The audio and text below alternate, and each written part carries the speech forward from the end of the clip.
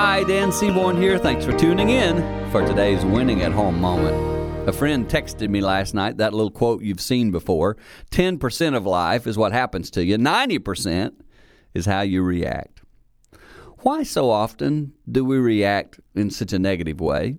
Overreact, create more chaos. Why do we do that to ourselves? I'll tell you why, because we're human.